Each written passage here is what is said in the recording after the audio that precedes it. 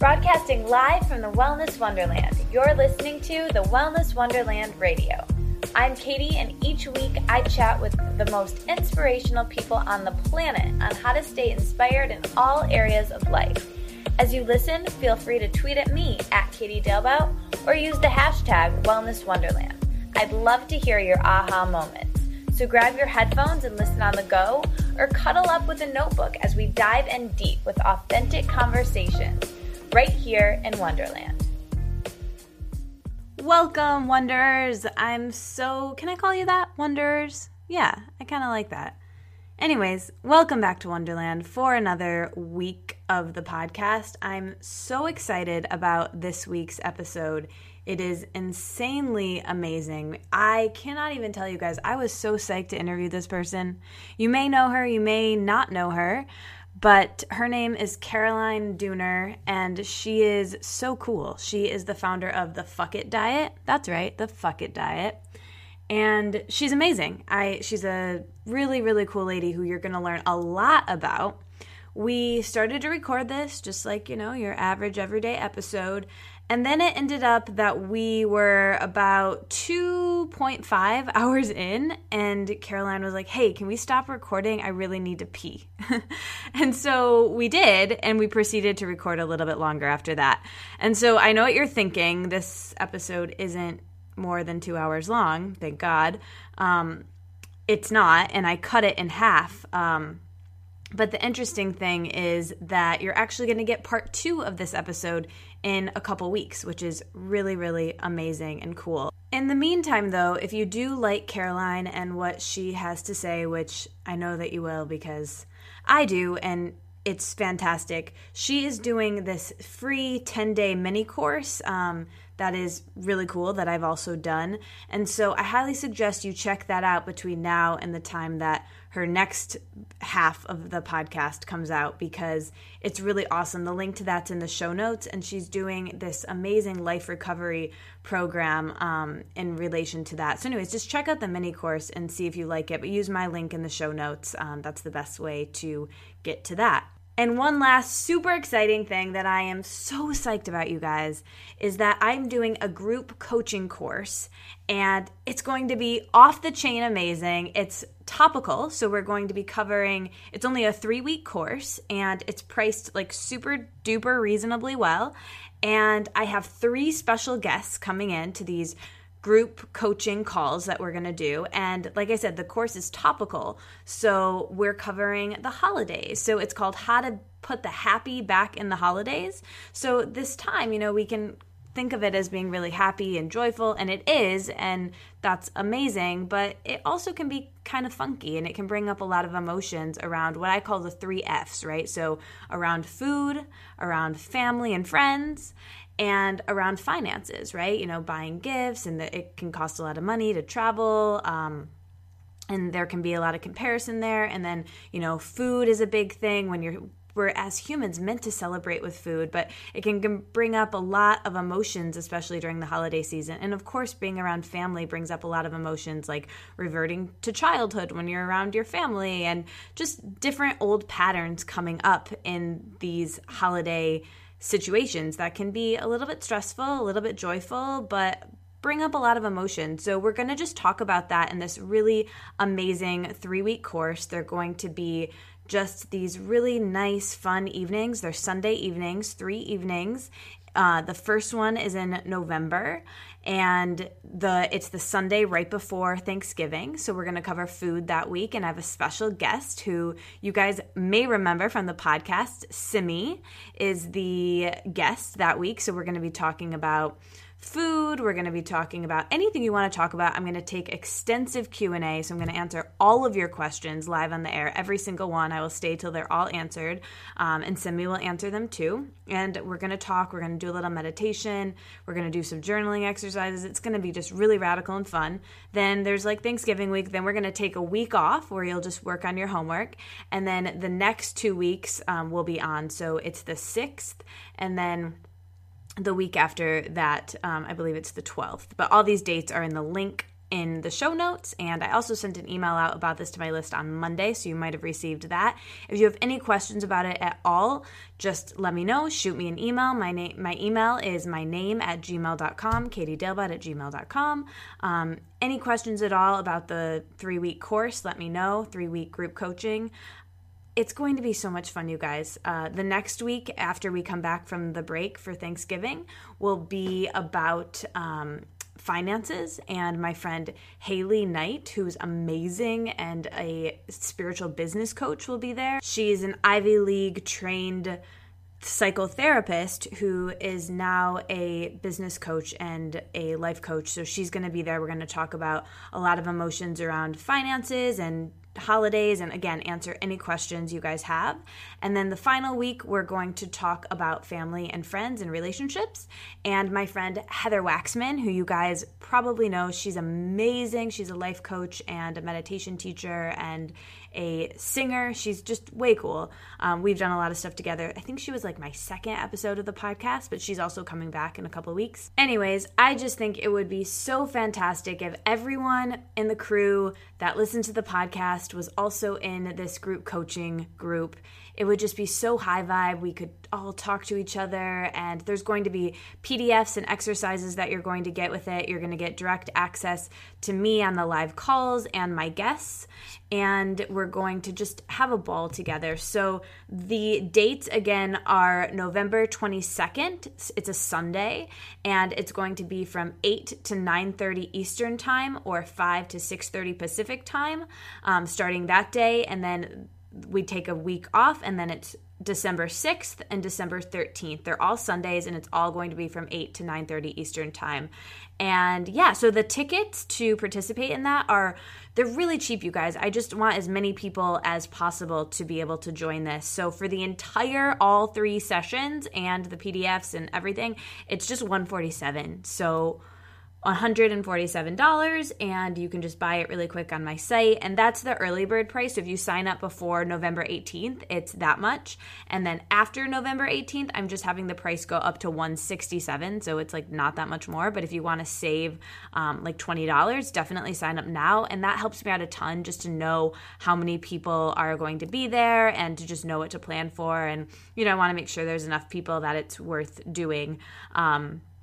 So anyway, so please sign up. It's going to be a really great time. I would love to have you all there. I'm going to answer every single question you have. So if it's just general life coaching stuff, or food stuff, or what body image stuff, or blogging stuff, like I'll answer whatever questions. We're just going to keep it topical for the discussion, and the discussion with the guest, and like what I'm sharing will be topical. So I really want to do this during the holidays so I can live coach you on whatever's coming up for you during those weeks. That's why we're doing it through Thanksgiving and right up until the holidays, getting ready for it. So anyways, I think this is going to be a really great time. I would love to have you guys all there and get back to like that joy and childlike excitement of the season, and share some cool guests and just have a lot of Q&A. It's going to be a great time, and I have a lot of tools to share. This time of year really used to stress me out a lot, and I would just revert to old childhood habits, and I would not feel good about myself and my body, and I would feel really unconfident, and I would just really not feel so great during that time. But now I make it really happy and comfortable and cozy and beautiful, and I want to share that with you. I want everyone to have that. So anyways, I think this will be a great time. It's really important to take a pause at this time of year and reflect on the year behind us and look forward with new goals and desires for the year ahead. And that's really what I want to do in this course as well. So, or group coaching, whatever you want to call it. It's just really simple, 3 weeks. It's going to be a really fun time. So I love you guys. I know you're going to love this episode with Caroline Dooner, and sign up for her free 10-day mini course after this episode, and sign up for my group coaching if you think it would be fun. Anyways, share the podcast with a friend, and perhaps leave a review if you haven't, and just enjoy this episode. I love you guys, and I'll talk to you soon.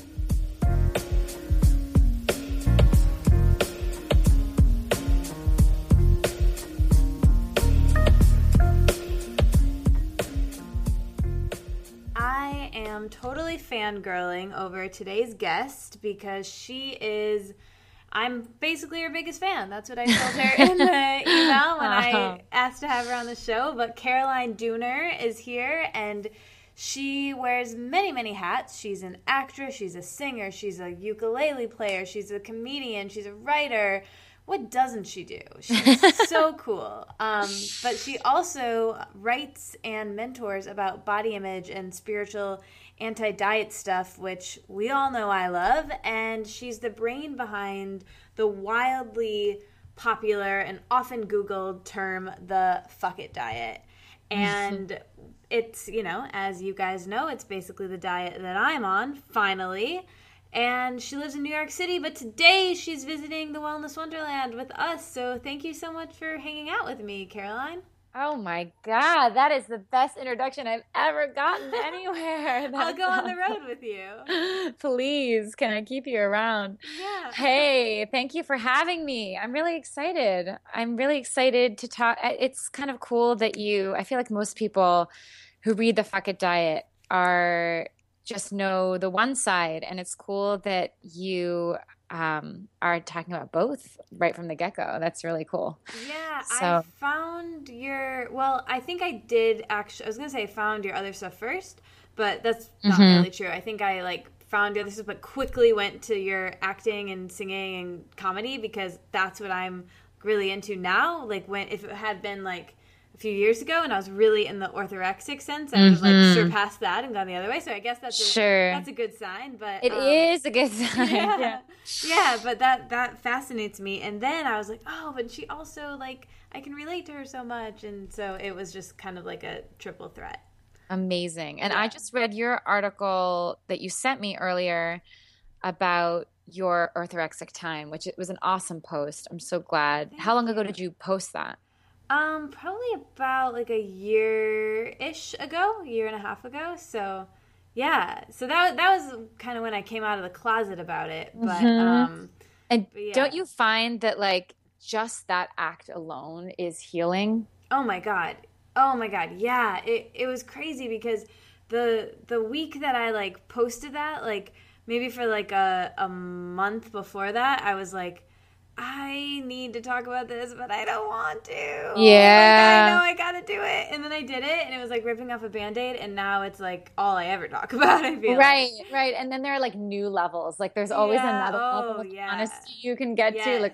Should I talk about that? Yeah. And it's always a good idea. It's always liberating, and it always resonates with people so much more than you think it will. The big fear is that people will be oh man, I can't read you anymore. Yeah, and I'm sure some of those people did, but good for them, and that's actually helpful, Exactly. To find your people. Room for, totally. The weirdos can unite, and exactly. It's so cathartic to tell our stories. So let's start with your story and zoom the lens back, and I really want to hear about everything and how all these different aspects came to life, from what you do with the Fuck It diet to your amazing one-woman show and your writing and performing, and just take us back to maybe you want to go through the lens of your relationship with food, and then also how it has impacted and is connected to the career and the industry you're in with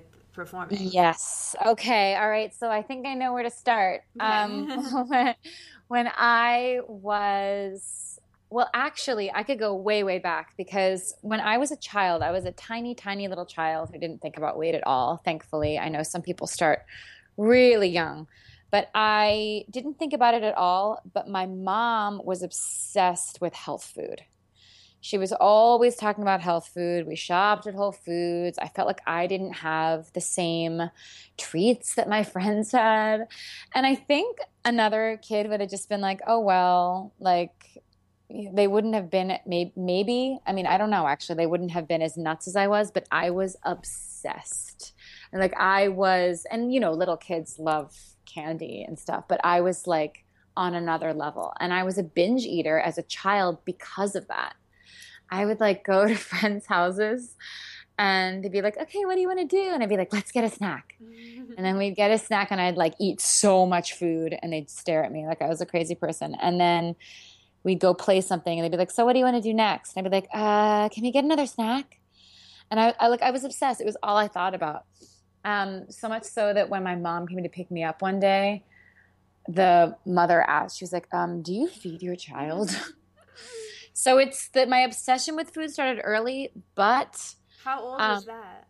this is like kindergarten. But there was no body image issues attached No to body it? image stuff. Like food was not connected to weight for me at that Right. time. It was just that I wanted food. I wanted the junk food that I felt like I wasn't going to get. And That's fascinating because I remember, like, I can barely remember, but I must have had a time like that, you know, like when I didn't really realize that connection of weight and food because I remember there was this, I don't remember exactly how old I was. I think it was around like first communion dress shopping because I remember like I think I was a size 10 and my friends were like an 8 and that just like got me, and then somehow I made the connection of food and weight and was just like, I'm gonna diet right, forever. right. Yeah. And it started for me at 14, like with puberty. So it definitely happened, and it happened hard, and it was like could not be ignored. But the interesting thing for me is that even before it had to do with weight, just the feeling of restriction alone, and it wasn't even real restriction. Like I was fed. I got plenty of junk wherever I went, and my mom would even go to McDonald's sometimes, but I felt restricted. And that alone made me a crazy person around food, which is something that I've realized recently is significant to think about the fact that restriction really can do that to us and make us food addicted. Whereas it's not the food, it's actually our state of mind about the food. So that's interesting to me. But when I turned 14, I went from like little waif to, not even kidding, a bra size 32E. That was like in a couple months.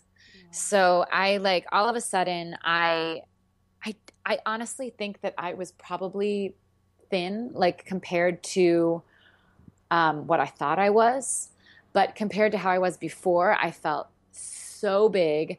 And the boob thing was really hard because I felt like it was this like sexual like body that I was so emotionally not prepared for, and the attention that got. And I hated it. I really, really hated it. And that alone wasn't it, though. I know I felt uncomfortable in my body. I definitely was like, oh, God, like I wonder if all this food that I'm addicted to eating, because my mom would say all the time, like, you are a food addict. You're obsessed with food. Why are you and your brother so obsessed with food? And it was because we felt denied, and she had no idea.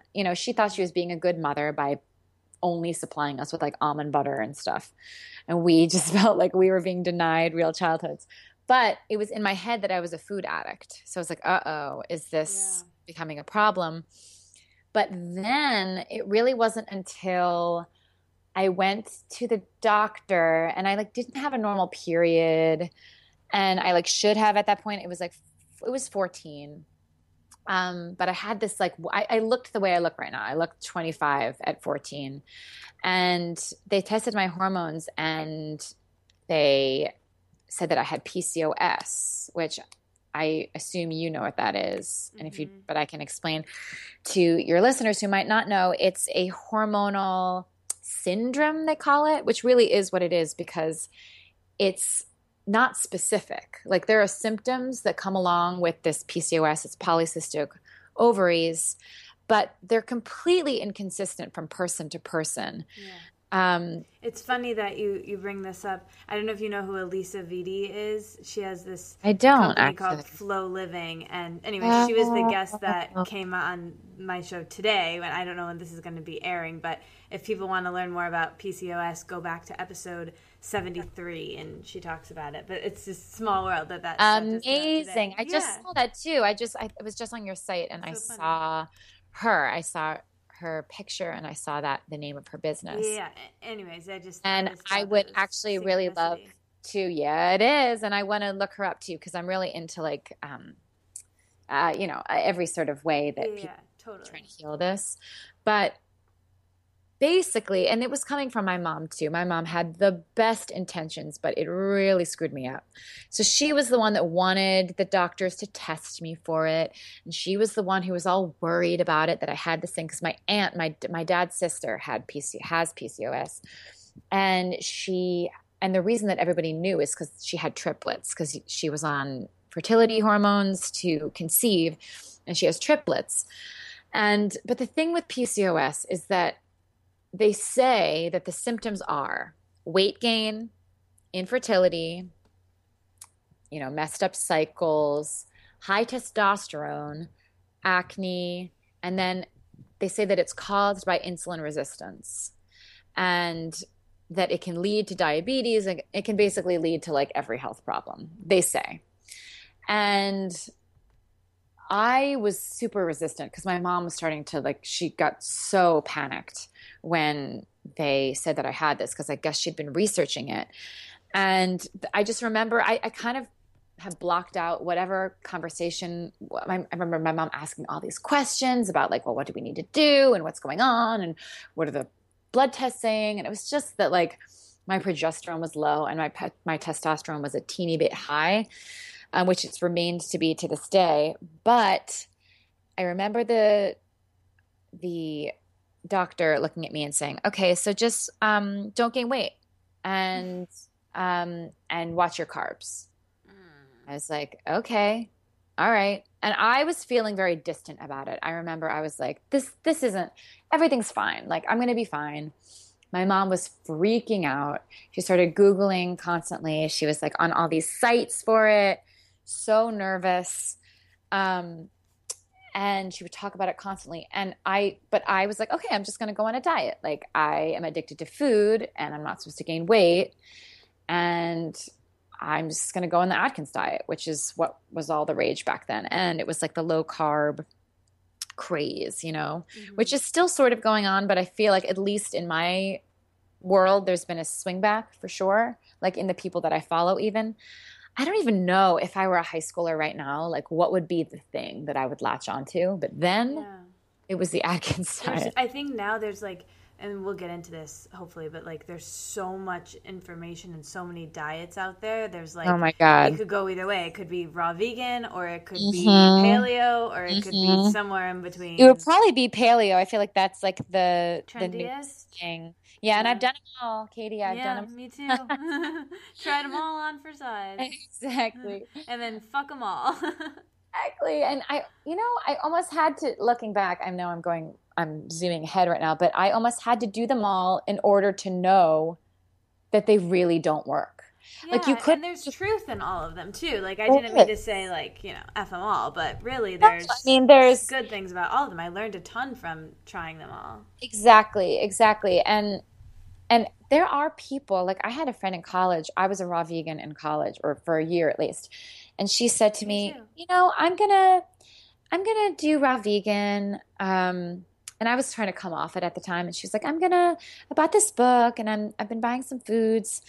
And I was telling her oh, well, it's a little intense. I don't know that I believe it anymore. And she was like, well, you can eat regular dinners in this book. And when I go home and see my family, I'm just going to eat pasta or whatever. And I looked at her oh my God. That's you're cheating. So yeah. I was like, and it was either cheating, depending on whether I was on the diet or not. If I'd been on the diet, I would have said you can't do that. It's not going to work. But being off the diet, I was like, wow, I could never, that's just not how my brain works. That's totally foreign to me. The idea that you could sort of do a diet and not become totally obsessed with it. So all or nothing with stuff. Exactly.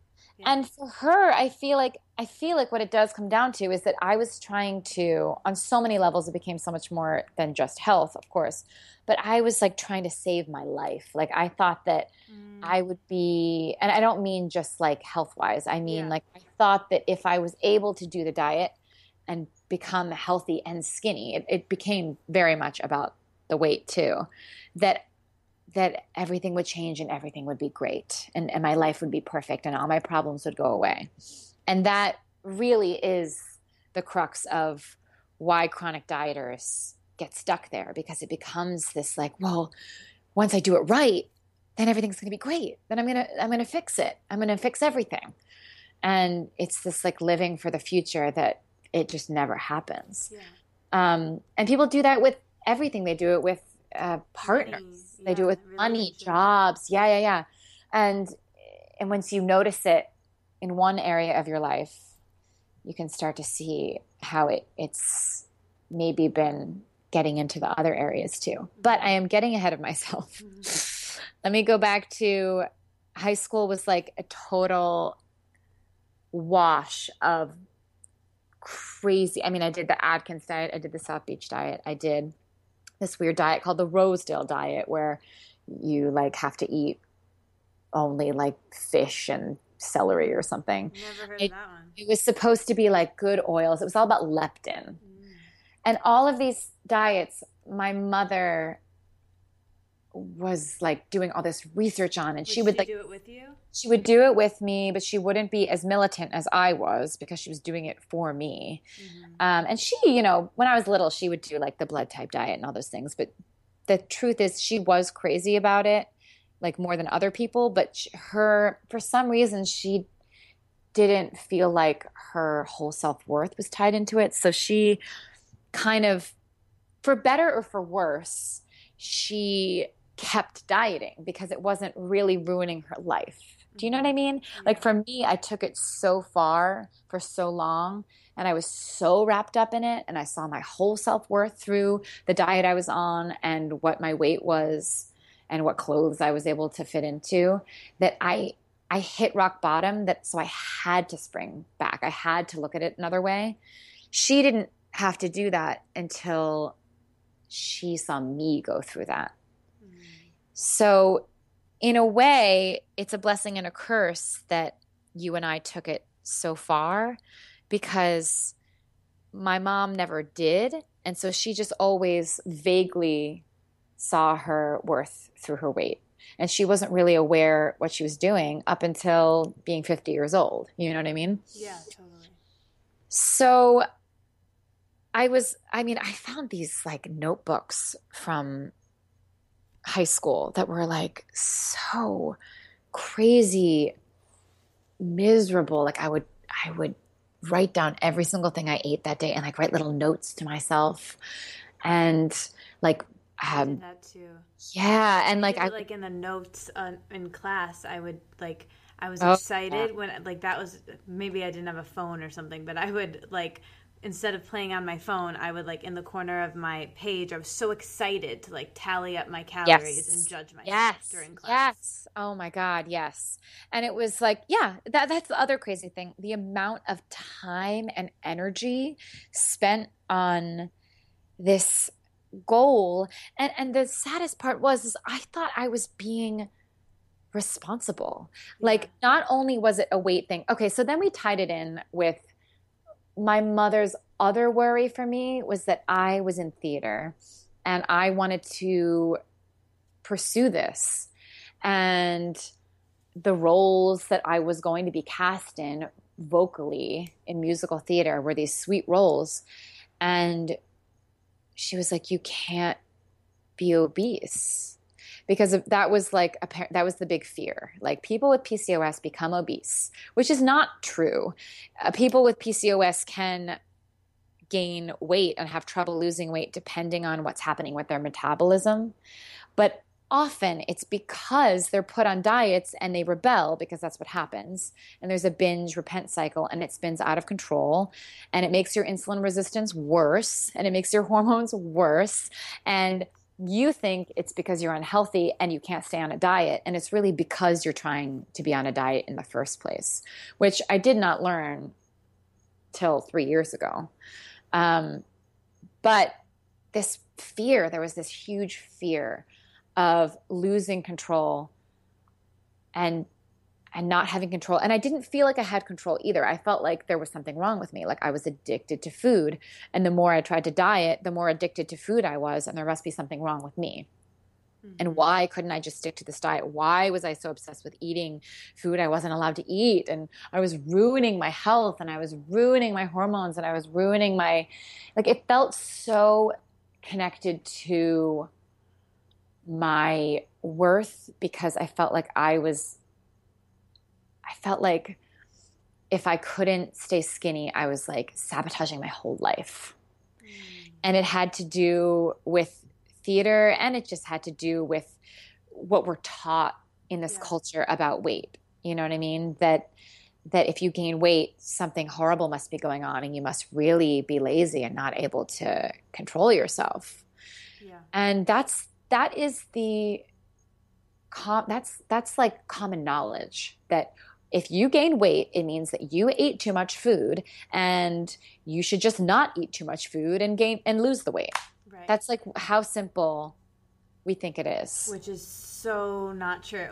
It's just not true. I mean, let's just address the health at every size thing right now. Might as well. Yes. Because Yes. we've talked about it before lots on the show, but I would love to hear you talk about it. And I heard you in a recent podcast where I was stalking you prior to this episode to prepare, where you talked about this study from Linda Bacon's book, Health at Every Size, Yes. which we both mutually love.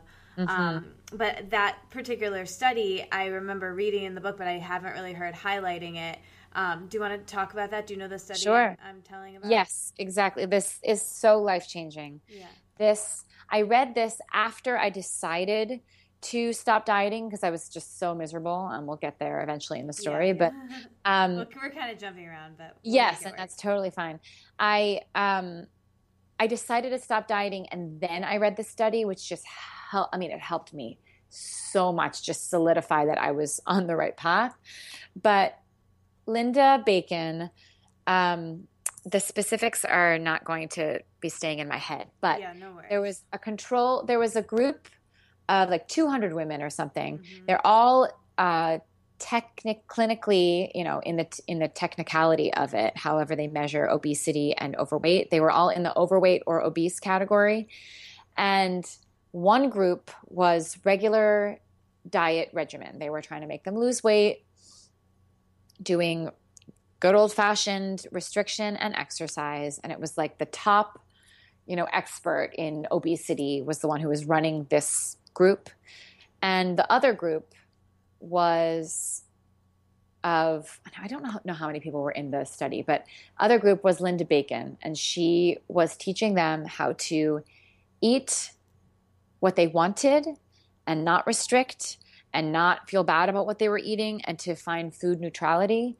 She was teaching them how to love themselves because apparently the guilt factor is actually huge in health issues. It actually creates stress and health issues in the body to feel constantly ostracized and prejudice against you all the time for your body weight and feeling it against yourself, like I shouldn't be this way.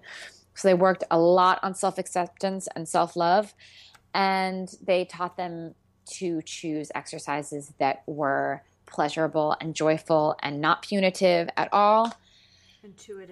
Intuitive. Just basically they taught them, they told them to stop dieting. They taught them how to do that in a way that was self-loving and supportive. And this whole study was 200. See, I forget whether there were 200 in each group. That's what I think there was. I'm pretty sure that's what it said. Something like that. And it happened over 2 years.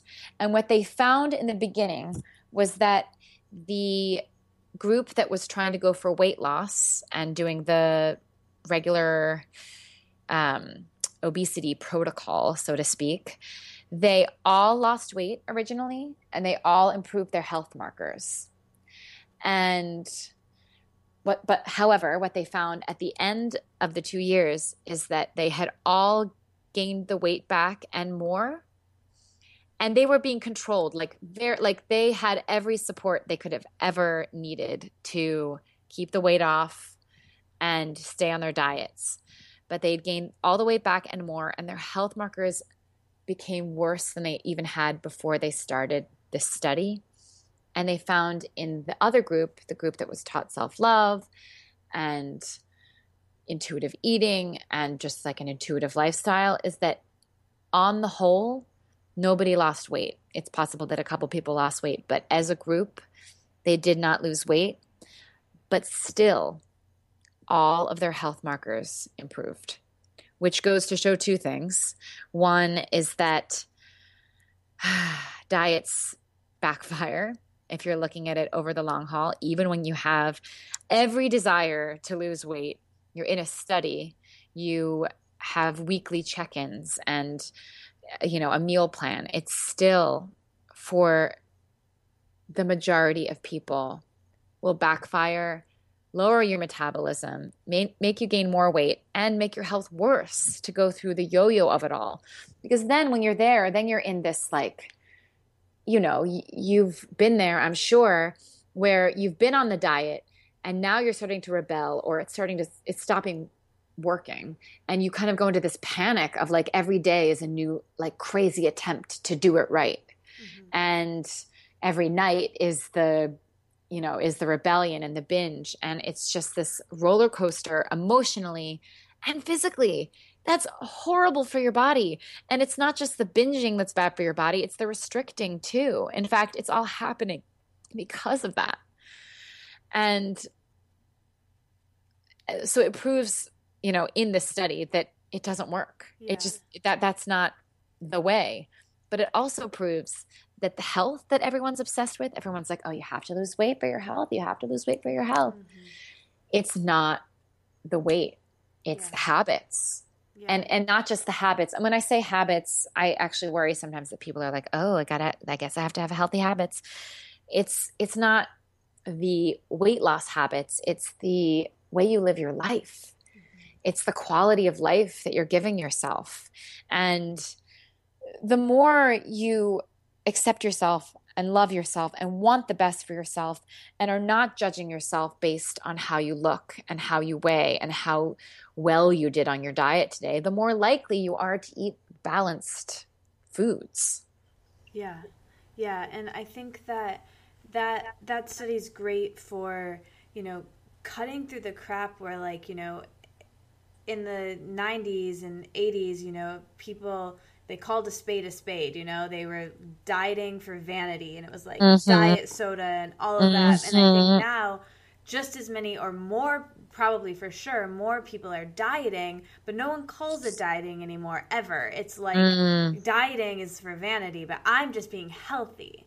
But really, they're just using that as a cover to say, I am trying to manipulate my weight to look a certain way, because it is a vanity thing. And I think that, I'm not even saying that that's right or wrong. I think, in our humanness, that we sometimes want our bodies to look a certain way, just like when we have curly hair and we want to straighten it, even though that's not natural for our bodies. I think, I have an interesting relationship to that topic, which, we can get into and to what you think on that too.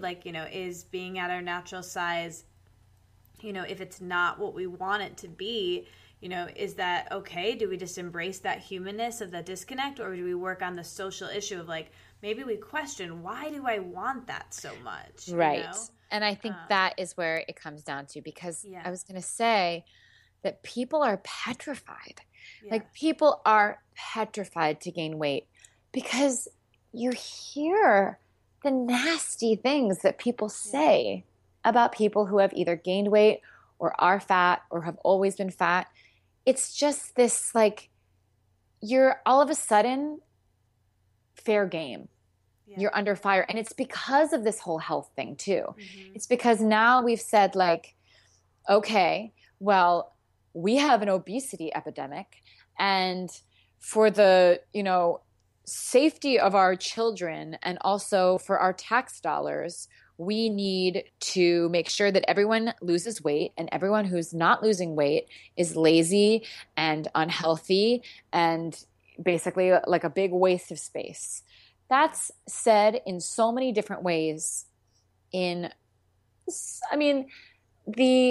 I'm reading Linda Bacon's second book right now. It's called Body Respect. Yeah. And just seeing how, because that's become common knowledge, incorrect common knowledge, that fat is unhealthy and we have an obesity epidemic, the scientists that are doing the studies are actually ignoring data that is proving it otherwise, because they feel like that must be incorrect. There are That's studies. crazy. It's so sad. It's so sad because, look, if we could talk about fake foods, that are not even as delicious as real foods, and all the factory farming and all of that, like that is stuff that I actually can happily support. Like, let's move towards a more grassroots movement. I still don't believe that we should be obsessed with worrying about whether we're putting like good or bad things in our mouths, because that's miserable and impossible. But I do believe in good food and feeding yourself well, and having more organic farms in this country than not, which is not the case right now, obviously. But that's not what we're talking about here. If that was actually what we were focusing on, great. It's not. We're actually focusing on the weight on people's bodies and how immoral, essentially, these people are for not being able to get it together. And And that is crazy. it's crazy and tragic because so many people who are quote unquote overweight have been on diets for their whole lives, trying to atone for the sin of their body size. Yeah. And it's just assumed that they must not care. They must not try. It's They must not. heartbreaking. It is. It's so heartbreaking and so And unfair. they're discriminated against, and it's the only socially acceptable way to have prejudice now, really, in society. And Exactly. it's just so.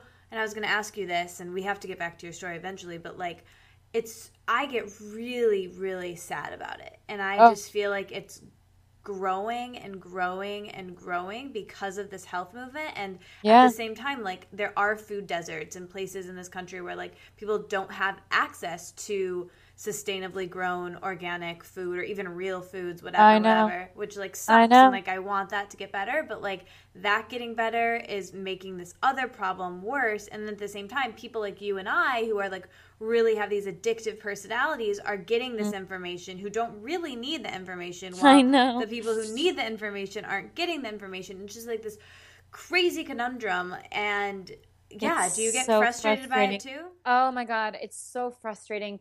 The worst part is that almost every time that I choose to speak up about this, which I really do pick and choose because people don't want to hear it.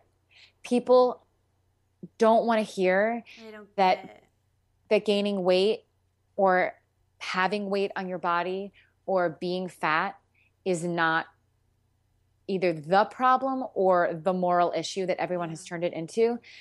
And there are some people who will listen to me and then say, yeah, yeah, I get it. I get it. But like, still, like, people who are really overweight, like, they just need to lose weight. And it's like, okay, but you didn't really hear me, because and that's become the scapegoat. Like, that's become what we've blamed everything on. Like, oh, well, they have a health problem. It's because they're fat. And They, they're unexclusive or whatever, not whatever. They're not connected. Yes. Well, the cool thing about this Body Respect book, and I mean, there's so much similarity in what they're talking about between Health at Every Size and Body Respect. But I think there are even more examples that they're giving in Body Respect for these studies that have been done and ignored, but that there's often a correlation. People with certain health problems are often also fatter than people who don't have those health problems.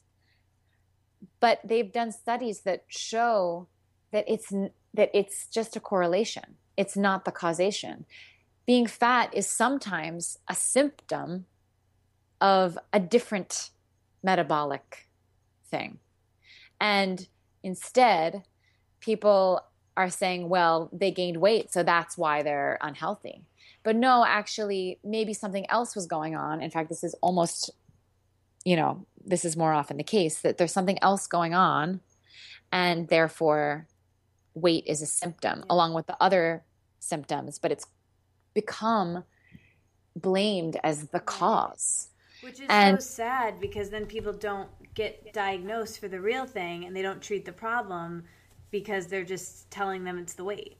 Exactly. Exactly. I read something, I forget what I read it on, but maybe it was even actually, I think it was in the book that Linda Bacon was saying that she and her father both have the same knee problems. And when she went to the doctor, they said, "Oh, great. So you need to do these stretches. You need to do these strengthening exercises. You need to take this supplement, and this should really help your knee alignment, and it should really help the pain." And when her father went to the doctor, they were like, "Well, you're overweight." Oh, let me say first that her father is overweight, and I put that in quotes always, and Linda was not. So Linda went to the doctor. They gave her the solution, happily, sent her on her way. Her father went to the doctor, and they were like, "Well, you're overweight, so you need to lose weight. That's why you have knee pain." And they never told him about any of the other things that he could be doing, like the strengthening and the stretching and the supplement. They just said, "Well, you need to lose weight and come back. Go on this diet and then come back and see us when you lose weight, and we'll go from there." So he spent years then with the knee pain trying to lose weight unsuccessfully on this diet plan. And finally, I think maybe that was around the time that Linda was doing all this research, she, intervened and was like, "No, you just need to do these stretching." And it helped. Like the weight, yeah, it puts pressure on things, but it's not the cause. Yeah. That like people who go to the doctor who are overweight are, and fat is a better way to refer to it, because overweight means that there's a good weight to be and a not good to be. So people who are fat will go to the doctor, and it doesn't matter what's going on. The first thing that's pointed out is that they need to lose weight, whether that's true or not. In fact, they can be tested sometimes and their health is fine, and they'll say, "But you should lose some weight or you're at risk." So it's so frustrating. Yeah. And the other thing is that, it's kind of, that people talk now about thin privilege. Right. And you mentioned it in your article that I read. This thin privilege that you don't even think about if you're a thin person going through your life, that if you were a fat person, people really will look at you differently because of this social stigma about what it means that you're fat. You must be lazy. You must be unhealthy. You must not care. You must really, it's... And even in the media, and especially, it starts, I don't know if you've seen the trailer for Fatitude yet, but they talk about this in there, starting with, The Little Mermaid. The only fat character portrayed in that movie is Ursula, and she's the villain. And so we go through as little girls thinking, you want to be Ariel, I know. And the flip side of that is when we get to, Maleficent or something, who is really thin, it's this glamorized thing. It's well, she's a bad person, but I sort of want to be like her. Yeah. And it's just this weird, it's really tragic. And you and I, being in the position of having thin privilege and being able to be an ally for, body positivity and for fat rights and activism. To be a fat activist as a thin person is actually really important, because and I still get backlash. It doesn't matter what I say. Most people don't want to hear it, but they're more likely, and this is the sick part, they're more likely to listen to me than if I were fat and telling them why it's okay. They'd be like, "Well, okay, she's just telling herself that." But it's a total, it really is similar to being a straight ally to the gay community. They need straight allies, and to be a white ally to the Black community, it's essential. It's essential for progress to have people on both sides really defending their human rights. And it is amazing. I mean, it's totally taboo to be prejudiced against Race most groups or of race, sexuality. sexuality, But but this it is is just still fully totally okay. cool. Yeah. Yeah. It's like, It's well, they're doing trendy. it to Yeah. themselves. They're doing it to Ugh. themselves. That's the like consensus that Mm. just is not true. And if anybody who's listening has ever been on a diet in a diet repent cycle, you know that it kind of has a mind of its own. Yeah. And it really is amazing to look at. I mean, I know people in my life where they have done the diet repent thing at a higher weight because that's just where their weight sits. And once they've let go of that, they stabilized at a higher weight. They just did that. That's where their body wants to be. That's where they're perfectly healthy. That's where they've always been. They've been circling around it, losing some weight, gaining some weight. And then other people, my experience has been that when I really let it go and I did gain some weight, it was a really necessary part of the process. I have now stabilized at a low weight that was pretty much the median of where I always had been, gaining and losing around. So your body is so much more powerful and really able to regulate in this way that we think that there's something broken. We think that the fact that we can't lose weight and keep it off is because our bodies are broken and they're supposed to be smaller and I'm such a food addict and I can't do this right. And really what's happening is your body is brilliant and sabotaging you and saying like, we need to be a higher weight. Like, let's get back there. And it's pretty consistent because it doesn't often. Now there are times when people restrict and their body is like, and it gains a lot of weight and the set point goes way up. But it's actually more common that you have a set point that your body keeps on trying to comfortably find. Yeah.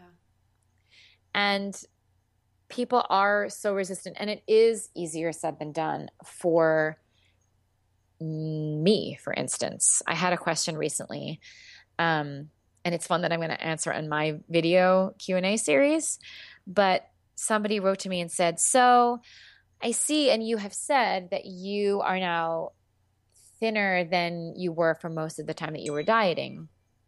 I want to ask you a really honest question about that.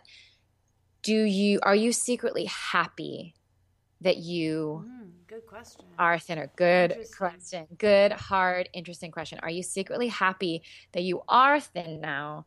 And what do you think would happen if you did gain weight? And how do you feel about the idea of gaining weight again? And what do you think this means for somebody like me who's on the cusp in between being overweight and normal weight? And that's, her view of herself, that she's somewhere in between. But the answer for me is, do I feel lucky? I feel lucky on the thin privilege end. Mm-hmm. I can now be a fat activist that can come from this angle. I can support the anti-diet movement and be an example of why, because people will say, well, you can't not diet because you're just going to balloon up. And that's what happens when people don't diet. And I'm a proof of, no, your body does find its way. Dieting is not the answer for health and weight. However, I think about this all the time, that I had to, in order to get over the food stuff, I had to actively, and it was not easy, I had to keep reminding myself that I wanted to love myself however I fell, however my weight settled. I decided to gain weight. I decided that I would gain as much weight as I had to. I decided that wherever I landed, I would accept myself there and live my life there and enjoy it. And that was like the intellectual side. And then, of course, in the process, I had all my old fears and all my old beliefs and all of the, just all of the stuff that that got me crazy with dieting in the first place was really testing me, and I had to kind of like push through all those things and unlearn all those things and do a lot of reading and a lot of work on figuring out why I was so afraid of that and why I was felt so vulnerable at a higher weight. And I did. I mean, I was wearing my size G bra that I like finally gave in and bought. And I bought all bigger clothes, and I was living my life like believing that I might be up there forever, and constantly reminding myself that it was okay and it was what I wanted and that there was power in it.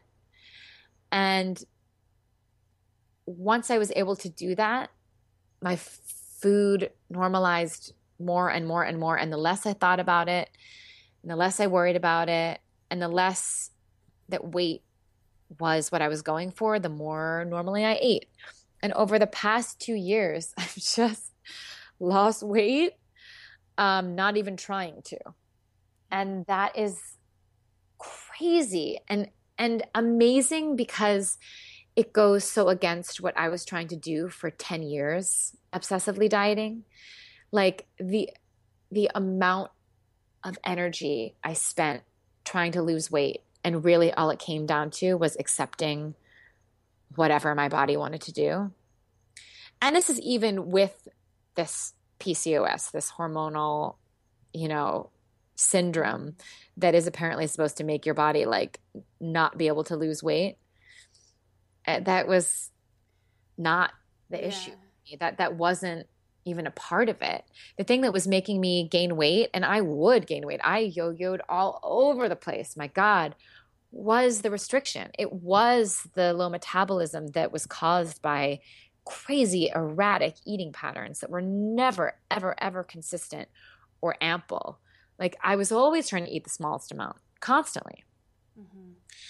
And so back to her question though, about do I wish or do I feel lucky that I'm thin? Mm-hmm.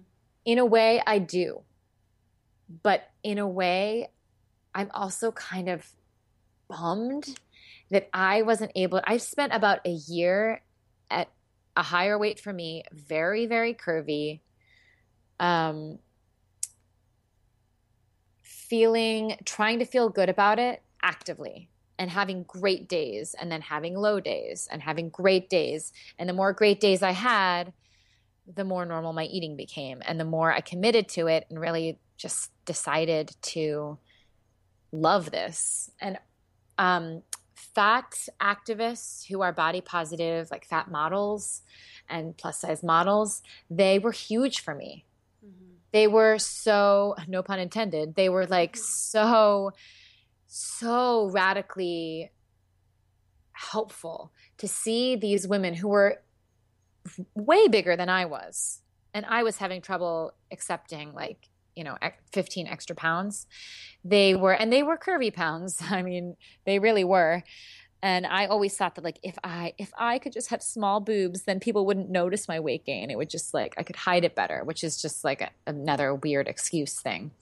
But these women who love themselves and dress themselves well and wore cool makeup and had cool haircuts and were artists and musicians and writers and these awesome women who really inspired me. If they can do it, my God, I can do it.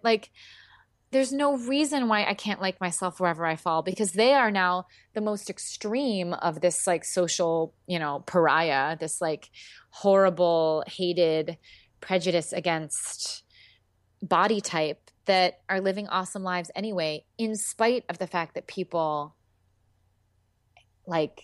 give them such a hard time. Yeah. And I think I learned this from our mutual friend, Isabel, who we both love her course. And in her course, she talks about how it's not that we're afraid of being fat, or it's about what we make fat mean, right? Yes. We associate thin Yes. with good, fat with bad from a Yes. young age, and we think that like, oh, our life, you can't have this really awesome rockin' life, but like those role models are so positive for us because we see that like, oh They no, like I can have a great life. Look at that girl, you know. They And turn so it on its head. yeah, They turn that belief on its head, and it is so amazing yeah, to witness. Because like everywhere yes, exactly. Everywhere you look, every single movie that you watch, yeah, like the the fat character is like the one who doesn't have it together, who doesn't have the great life, who's just the friend, who's yeah. just, who's the comic relief. Or like And hypersexualized even. yes, yes, yes, that too. Never the leading lady or the leading man. And we all want to be the leading ladies and leading men of our own lives. Except in Hairspray, Tracy Turnblad. That is true. That's very true. Yeah, what a great thing. What a great show actually to have. Yeah. But yeah, but everywhere else you look, it's like it's drilling it in a way that becomes so subconscious to us that we don't even realize what we think. We just know that fat is not acceptable. Yeah. Yeah. And even for people, like there are people who grow up with parents who are very, very, or mothers who are like really vocally afraid of weight, and like truly it's not hidden at all. And there are people where it doesn't even need to be said, or there are families where it doesn't even need to be said, but it's just like known. And that's like the culture at large. It's just known that fat is not acceptable. And that is what I want to, and we need to change. And I don't think it's going to be quick, because I almost think it's getting, as you said, it's getting worse. Yeah. It's like going to get worse before it gets better. But there is a big movement, there is a big movement. Conversations like this. Like the thing is that there's people who are getting better with it, and there are people that are getting worse. So like if you look at Melissa McCarthy as an example, there are people that are like, she is so awesome. She is such an amazing, she's such an amazing role model, that she is a fat woman who is successful and who likes herself and talks about, positive body image, and that she is just this amazing presence. There are people who believe that. There are people who also are like, she is totally going to make people think that it's okay to be fat and it's not okay to be fat. And she likes herself, which is great. It's great that she likes herself, but being fat is not okay. And if she's going to make it seem like being fat is an okay lifestyle, then, that's just not okay. Ugh, That's still, like, it makes me tear up to think I know. about.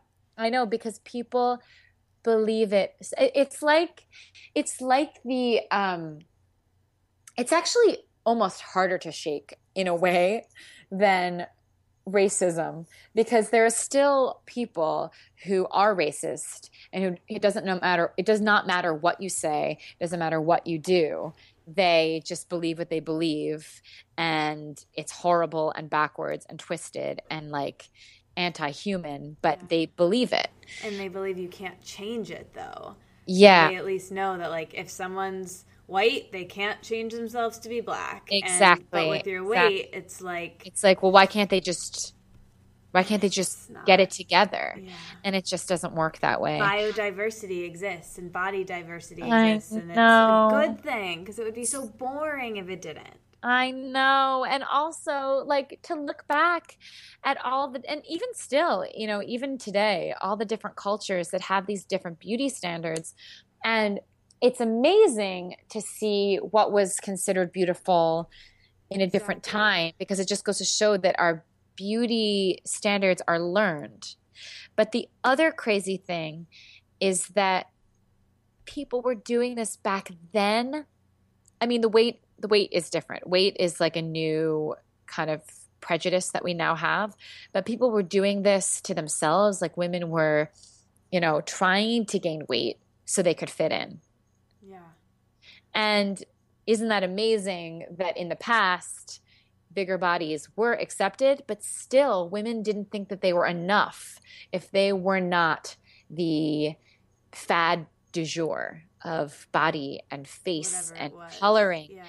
And, we're not even, even men too. They're not immune. They experience the same things that we do, just, culturally, it's a different level. And for better and for worse, they can't talk about it as much as we can. That's interesting. I always thought of it like we definitely have it worse, which I think we might. We do. But I never thought about that. At least I can have this conversation and it's socially more acceptable. Yeah, exactly. I read this, I think it was on the Huffington Post. There were all of these men, their faces weren't shown, but their bodies were shown, and they talked about their body insecurities. And so many of them said, well, sometimes I can talk about it with my female friends, but like guys it's not really okay to talk about it with guys. Fascinating. And it is fascinating because we look at it sometimes as being like oppressed by patriarchy, which I believe we are and we have been, and it's totally skewed. And the way women see themselves is often through the eyes of men and this society that's been ruled by men for so long. But at the same time, first of all, there are plenty of wonderful feminist men, and they are experiencing similar things to what we're experiencing now in the age of, GQ and male models, and they are starting to feel the pressure as well. And I don't know if that's coming from a more balanced society. I don't know if now. Yeah, I guess I'm not sure. From a feminist perspective, perhaps that's progress, but I don't think it's the type of progress that we need. It's like drawing them into the part that's bad about exactly. Because what we want is the opposite. We want everyone to be empowered. Like the point is, we want every single person who is born and who lives to grow up knowing that they are important and that they are valuable and that they are loved and that things as they are, and that the things that they think and say matter. If everybody grew up thinking that and believing that, our world would be an amazing, amazing place. And that's the goal. Yeah. And it's a lofty goal, but it's worth going towards, because that heals, so many things from the inside out. Yeah. Oh my gosh. Okay, this conversation has been amazing. Thanks for listening. You made it all the way to the end. I'll be back next week, but until then, let's stay inspired and keep this conversation going. So tweet at me at Katie Dalebout and our guest with your aha moments from this conversation. And like the Wellness Wonderland on Facebook, so we can all hang out there and discuss how inspired we are and how we'll apply it in our daily lives. And never miss another episode or post from me by signing up for email updates on thewellnesswonderland.com. See you back in Wonderland.